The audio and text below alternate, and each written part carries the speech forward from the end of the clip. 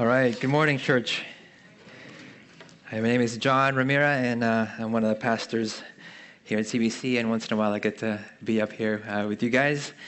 We do have a new sermon series this summer, and it's called Encountering Jesus. And so this last year we spent 7 months in a sermon series called Reordered, where we primarily looked at the true teaching of Jesus. So we looked at 3 chapters of the Sermon on the Mount, and how Jesus kind of looks at things upside down. But this summer, our new sermon series, Encountering Jesus, is looking at more the true living of Jesus, okay, kind of how he engaged with people, the way he talked to them, his miracles, the way he challenged and loved people. So that's what we're going to be doing this summer. And as Jesus connected with people in the Gospels, okay, his name is powerful, right? But Jesus referred to himself by one name, okay, more than any other name in the Gospels. And do you guys know what that is? All right, that's right. The Son of Man, right? It's a messianic title that's found in the book of Daniel, and it carries a lot of weight to the Jewish people. And Jesus used it frequently because he wanted to be really clear, right? He knew who he was, and he wanted others to know who he was, that he was their Messiah, right, their Savior and their King. So clarity. He also made it clear multiple times why the Son of Man came. And so if you were to complete the sentence, right, the Son of Man came. All right, yeah, so you know a little bit. There's 4 passages where Jesus actually says the Son of Man came to do this, right? The first one, Luke 19, verse 10, the Son of Man came to seek and to save the lost. So we can pattern our lives after these reasons, right? Do our lives revolve around the lost being found? Okay, we, no matter what we do we have a mission to make fully devoted followers of Christ who love God and love others? So the Son of Man came to seek and save the lost, and do we pattern our lives around that? The second one, the Son of Man came not to be served, but to serve, and to give his life as a ransom for many. So are we giving our lives the service of others? Okay, how are we serving the people around us? Okay, a good question for us to ask. The third one is maybe the most fascinating one for me. The Son of Man came eating and drinking. And I'm like, yes, finally something that we can really get behind and be excited about, right? The Son of Man came eating and drinking. But let me finish that verse for you. It says in Matthew 11:19, the Son of Man came eating and drinking, and they say, look at him, a glutton, a drunkard, a friend of tax collectors and sinners. Right? Jesus, you're doing this a little bit too much, right? That they're accusing him of being a drunkard, a glutton, and he's hanging out with all the wrong people. So I've been reading a couple books, recommend them. Robert J. Harris, Eating Your Way Through Luke's Gospel, right? A Meal with Jesus by Tim Chester. And in this one, he says that in Luke's Gospel, Jesus is either going to a meal, at a meal, or coming from a meal, all right? He's either going to a meal, at a meal, or coming from a meal. And so let me finish that verse again, Matthew 11:19. Okay, the Son of Man came eating and drinking, and they say, look at him, a glutton and a drunkard, a friend of tax collectors and sinners. And then he finishes and says, yet wisdom, okay, is justified by her deeds. Right? Or, in other words, wisdom is shown to be right by its results. And what were the results of Jesus eating and drinking all the time? Right? And so I believe that Jesus shows us this pattern that there is wisdom, okay, and power in encountering people in their home and at their table and at our tables. Okay, so that's what we're going to start off our Encountering Jesus series with today. So let's turn to Matthew chapter 9. We're going to start in verse 9 through 13. Right? There's wisdom and power, right, in encountering people in their home at the table. So Matthew 9 through 13. As Jesus passed on from there, he saw a man called Matthew sitting at the tax booth, and he said to him, follow me. And he rose and followed him. And as Jesus reclined at the table in the house, behold, many tax collectors and sinners came and were reclining with Jesus and his disciples. And when the Pharisees saw this, they said to his disciples, "Hey, why does your teacher eat with tax collectors and sinners?" But when he heard it, he said, "Those who are well have no need of a physician, but those who are sick. So go and learn what this means. I desire mercy and not sacrifice. For I came not to call the righteous, but sinners." So an encounter with Jesus at the table, and who does he meet? Okay, this guy, actually, his real name is Levi, son of Alphaeus. Okay, later he becomes Matthew or Matisyahu. But the name Levi means united, pledged together, joined together. But here we find him in this occupation. Okay, that's the opposite of uniting his people together. Because we all know, right, tax collectors are one of the most hated people in Jesus' time. They were considered traitors because they worked for the Roman government. They actually bought the right from Rome to collect taxes from their own people. And they were considered thieves because they would collect more money than they should. And the more money they collected, then the more money they could keep. So in their line of work, right, they were very wealthy. And there were chief tax collectors like Zacchaeus, and he was in charge of lower ranking tax collectors like Matthew, who would sit in the booth all day long. Right? So what kind of man do you have to be to get into a profession like tax collecting? Right? And sit in that booth every day being hated by your people. So maybe you don't care what people think, cold heart, you love money and all the benefits that it gives you, and all the material things, maybe low morals, you can really lie and cheat people. And so tax collectors, right, they were social outcasts. They were not allowed in the synagogue to worship like the rest of the people, and they couldn't sacrifice there like the other Jews. They could only hang out with fellow tax collectors and all those vile people, sinners and prostitutes, and that was who they hung out with. And so why would Jesus then walk up, a holy rabbi, ask a tax collector to follow him? Why would he develop this guy to be a teacher in their community when no one would submit to him, knowing, hey, isn't that the guy who was collecting money from us, right, a couple months ago? So much to the surprise of the other disciples, he goes up to Matthew, intentionally seeks him out, and he says to him, "Follow me." And I think the conversation would have gone, "Hey, where are we going?" And like Zacchaeus, right? Because we're going to your house today. And so in this invitation, Matthew immediately responds. He leaves everything behind. He opens up his house and he invites all his friends, and he has a great banquet, shows hospitality. And this theologian, S. Scott Bartchy, he kind of paints this clearer picture for us. Okay, he says that it would be difficult to overestimate the importance of table fellowship for cultures of the Mediterranean basin in the first century. Right? Meal times were far more than occasions for individuals to consume nourishment. Okay? Being welcomed at a table for the purpose of eating food with another person had become a ceremony richly symbolic of friendship, okay, intimacy, and unity. Another professor of Near Eastern Studies at Cambridge, says this. He said that wealthier people were the only people regularly eating good meat, old wine, and excellent bread, and varied vegetables and fruit and nuts. Because most people ate bread or porridges made of barley, various cereals and legumes, and more rarely wheat.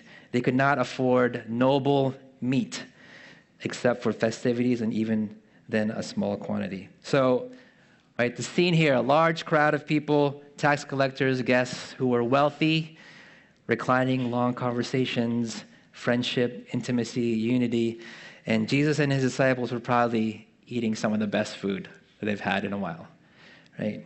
And large lavish feast, and many people could see and hear what they were doing. And so the Pharisees, they hear of it, and what do?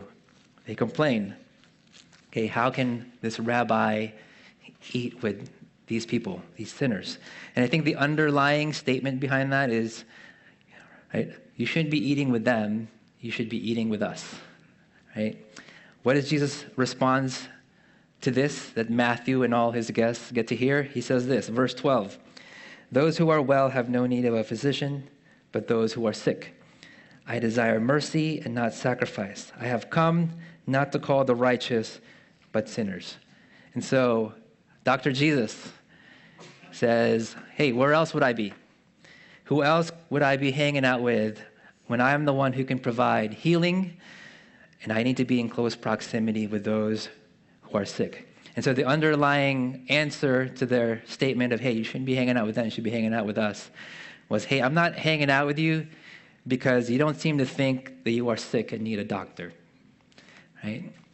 And so he says, I need you to learn something, that I desire mercy and not sacrifice. Okay, what is mercy, right? Compassion, kindness, and forgiveness to those who are miserable or afflicted or in need. And what is sacrifice that he's referring to? I think that's duty or rituals and traditions that make us look good on the outside but are devoid of compassion and love and mercy. Because Matthew and his friends are lost, and Jesus in his great mercy, he seeks them out, while the religious people, don't want to get their reputations dirty or their hands dirty by sharing a table, with these people. And Jesus says, I desire kindness and compassion more than I desire what makes you look good or what makes you look righteous. Because he says, I have come not to call the righteous, but sinners. And I think of that statement, like, I have come not to call the righteous, but sinners, because in reality, none are righteous. Right? You either knew you were a really big sinner, or you had this false sense of being good enough. Right? This is what I call being self-righteous. The Pharisees were a prime example of this, that Jesus rebuked. And there's actually this parable in Luke chapter 18 that Jesus tells that gives us a clue of the possible heart, that Matthew has. So in Luke 18, I'm going to read to you verse 10 to 14. He says, 2 men went up to the temple to pray, one a Pharisee and the other a tax collector. And the Pharisee stood up and prayed about himself and says, God, I thank you that I am not like other men, robbers, evildoers, adulterers, or even like this tax collector. I fast twice a week and I give 1/10 of all I get. But the tax collector stood at a distance. He would not even look up to heaven, but he beat his breast and said, God, have mercy on me, a sinner. I tell you, this man rather than the other went home justified. You guys know what justified means? Justified means declared righteous, right, before God. For everyone who exalts himself will be humbled, and he who humbles himself will be exalted. So what Jesus really hates and rebukes is self-righteousness, an attitude of pride, self-sufficiency, and saying, hey, I'm good enough, and I don't really need to rely on God at all. I've been studying the book of Ephesians with our youth, and we talk about the armor of God. And he talks about this one piece called the breastplate of righteousness that protects our heart. And I believe that breastplate of righteousness is this attitude of humility and reliance on God that's really exemplified by that tax collector who was praying in the temple. Right? He went home declared righteous, because his attitude was like that song. Lord, I need you. Right? Oh, I need you. Right? Every hour I need you. You're my one defense, my righteousness. Oh God, how I need you. And I think that maybe that is the heart of Matthew. And what everybody needs to realize is our great need for God, right? Every moment of our lives. And the warning that Jesus gives us, is that self-righteousness will keep you from his table and will keep others from your table. So we must be careful of this. Self-righteousness will keep you from his table and will keep others from your table. So this is how Jesus meets us, right, at his table. And over in Scripture, he tells us this over and over again. Revelation 3:19-20 says, those whom I love, I reprove and discipline. So be zealous and repent. Humble yourself and repent. Behold, I stand at the door and knock. If anyone hears my voice and opens the door, I will come in to him, right, and hang out with him. Now he says, I will come in and eat with him and he with me. There's that theme again over and over. This is the love and heart of Christ, to sit with the humble of heart, and recline with him and eat with him. And even in our salvation, right, he didn't just snap his fingers and provide salvation for us, but the incarnation means he became flesh, and he shows his heart by becoming flesh to save us, to serve us, and to eat and drink with us. And Scripture is full of references to God using the table to draw near to us and for us to draw near to him. And one of my favorite ones in Exodus 24, 9 through 11, right? It says after God gives the people the Ten Commandments in Exodus 24, 9 through 11. It says, Moses, Aaron, Nadab, Abihu, and the 70 of the elders of Israel went up, and they saw the God of Israel. And there was under his feet, as it were, a pavement of sapphire stone, like the very heaven for clearness. And he did not lay his hand on the chief men of the people of Israel. They beheld God and ate and drank. So after God gives them the Ten Commandments, he says, hey, guys, let's come on up and let's eat and let's dine together. And so in Jewish history, over and over, the Lord commands the people to commemorate their salvation at the table, gathering around the table with many different feasts, worshiping together and remembering what God has done, right? Always at the feast, always at a table. In Psalm 23, the Lord is my shepherd, I shall not want. One of the things he does is makes a table for us, right, in the presence of his enemies. And then when Jesus finally shows up on the scene on earth, okay, he's known for eating and drinking. And there's tons of descriptions of him in these places. Right? He goes to a wedding, and the wedding could have ended, but Jesus extends the party by making lots and lots of good, really, really good wine. Right? He invites people to listen to his sermon, and he doesn't just send them away hungry. Okay? He multiplies loaves and fishes, and he feeds them, not just spiritually, but physically. Okay? He invites himself to different people's homes, and he uses that time to teach and to confront people like Martha and Mary. Right, that story, and he has deep conversations with them, okay, at the dinner table. Before he goes to the cross, he has a Passover meal with his disciples where he teaches them first, right, how to wash each other's feet. That was the start of their dinner. Okay, he laid aside his garments and he washed their feet, showing them how to serve each other. And he, at the Last Supper, shows them a way to remember his sacrifice through the broken bread and the cup. And at that Last Supper, he declares, I will not drink again of this fruit of the vine until that day when I drink it new with you, okay, in my Father's kingdom. And so Jesus declares a future where we are sitting together with him, eating and drinking at his table. And one of the ways heaven is described in Scripture, Revelation 19, is what? Right? A marriage supper of the Lamb. Every time you go to a wedding, you should always remember you're getting a glimpse of what heaven is like. And I hope that some of us will be able to sit together when Jesus serves that wine, right, for the first time since he was here on earth. And that would be an amazing thing for us to experience together, right? All these examples of Scripture, right, declare over and over to us, right, the heart of God to sit with us and to say and declare that we have a place, right, at his table through Jesus Christ. Okay, we have a place at his table through Christ. According to Hebrews 4, because we have a great high priest, okay, who died on the cross for us, we can draw near with great confidence to his kingdom, and I believe to his kingdom table. All right, so every time we sit for a meal, okay, I pray that we don't just give thanks for our food, right, but you actually give thanks because as followers of Christ, we have a future, okay, place at his table. Every time we eat a meal, we should remember we have a future place at Christ's banqueting table. And that's an amazing gift that he has for us. And we should remember that at every meal and rejoice. There's this quote by Dietrich Bonhoeffer, and he says this, okay, God will not tolerate the unfestive, joyless manner in which we eat our bread with sighs of groaning, with pompous, self-important busyness, or even with shame. Through the daily meal, God is calling us to rejoice, to celebrate in the midst of our working day, because we have a place at his table, so there's a reason for joy at every meal. Right? Every time you sit there, remember your place at his kingdom table.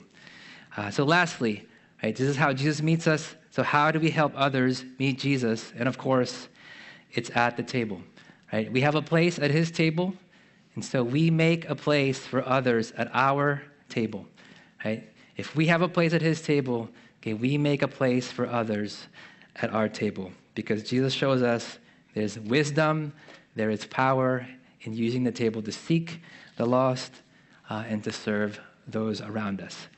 And so the question, are we using our tables like Jesus to take time to love others, to bring others to the kingdom of God?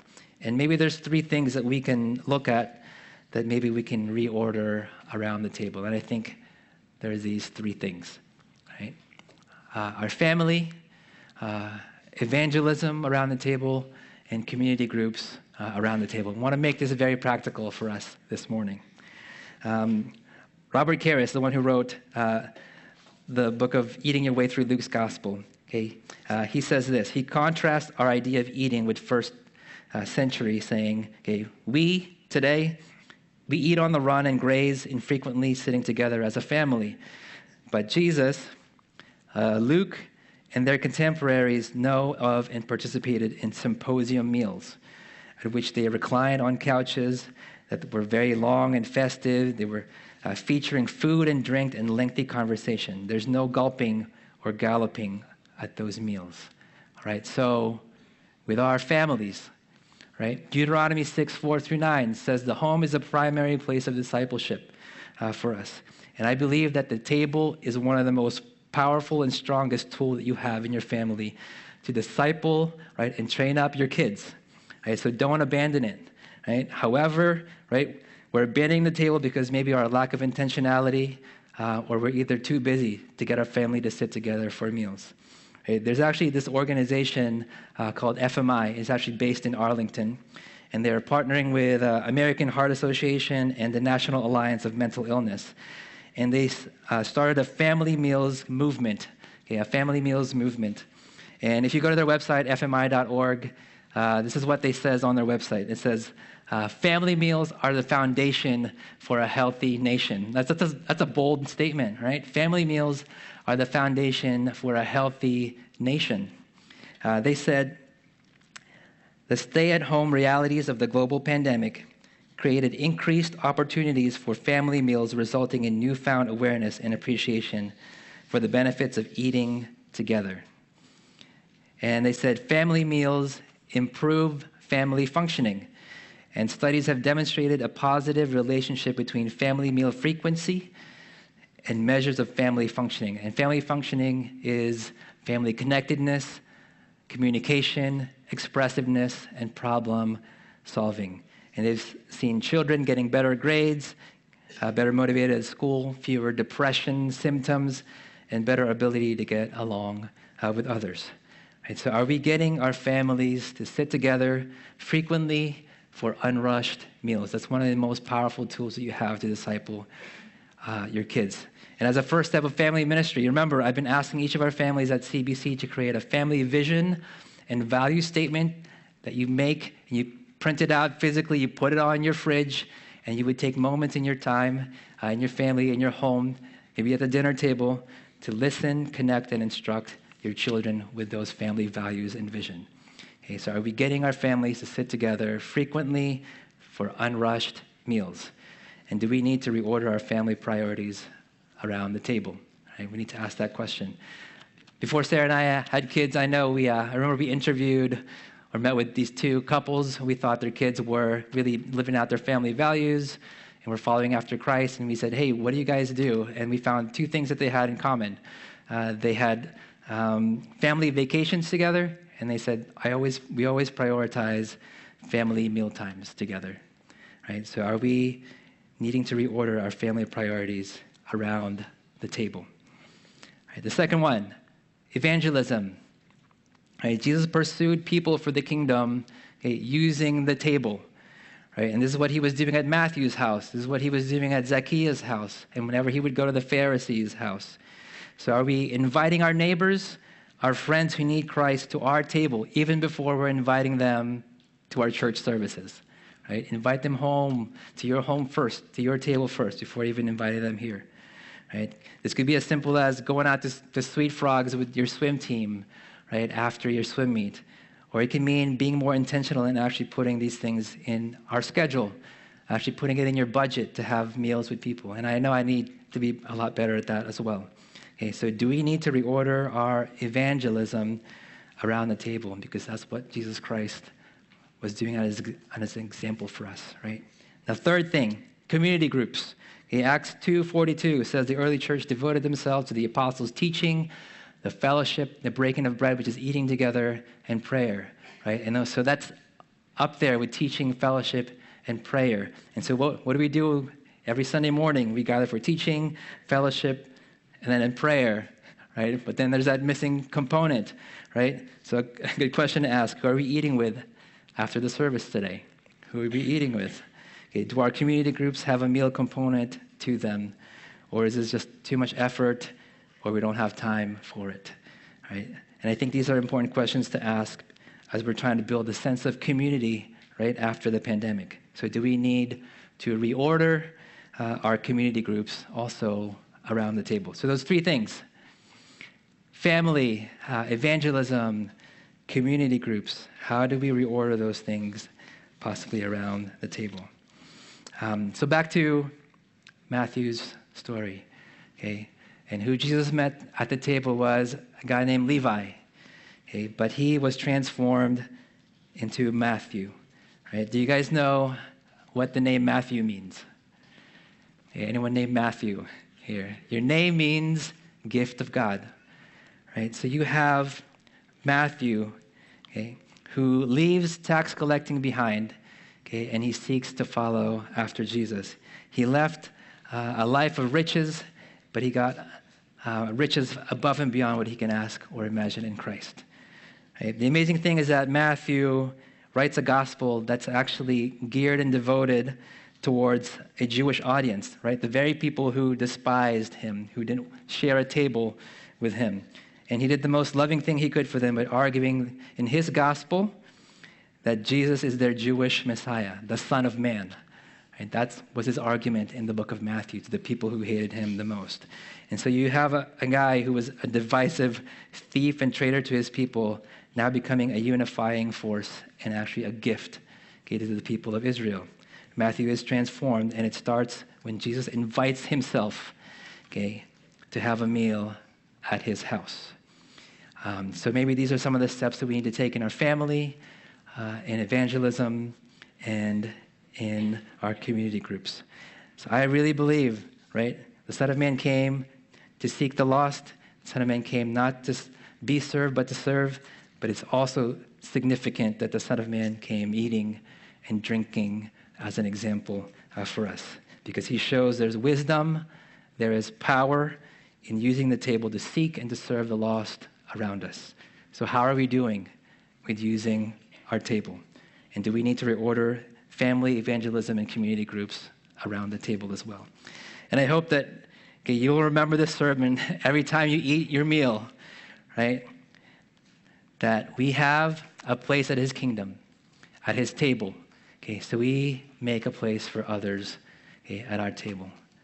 And I hope that you remember that, and when you gather together, to make a place for others at your table at every meal. All right? So let's pray. Let's pray together.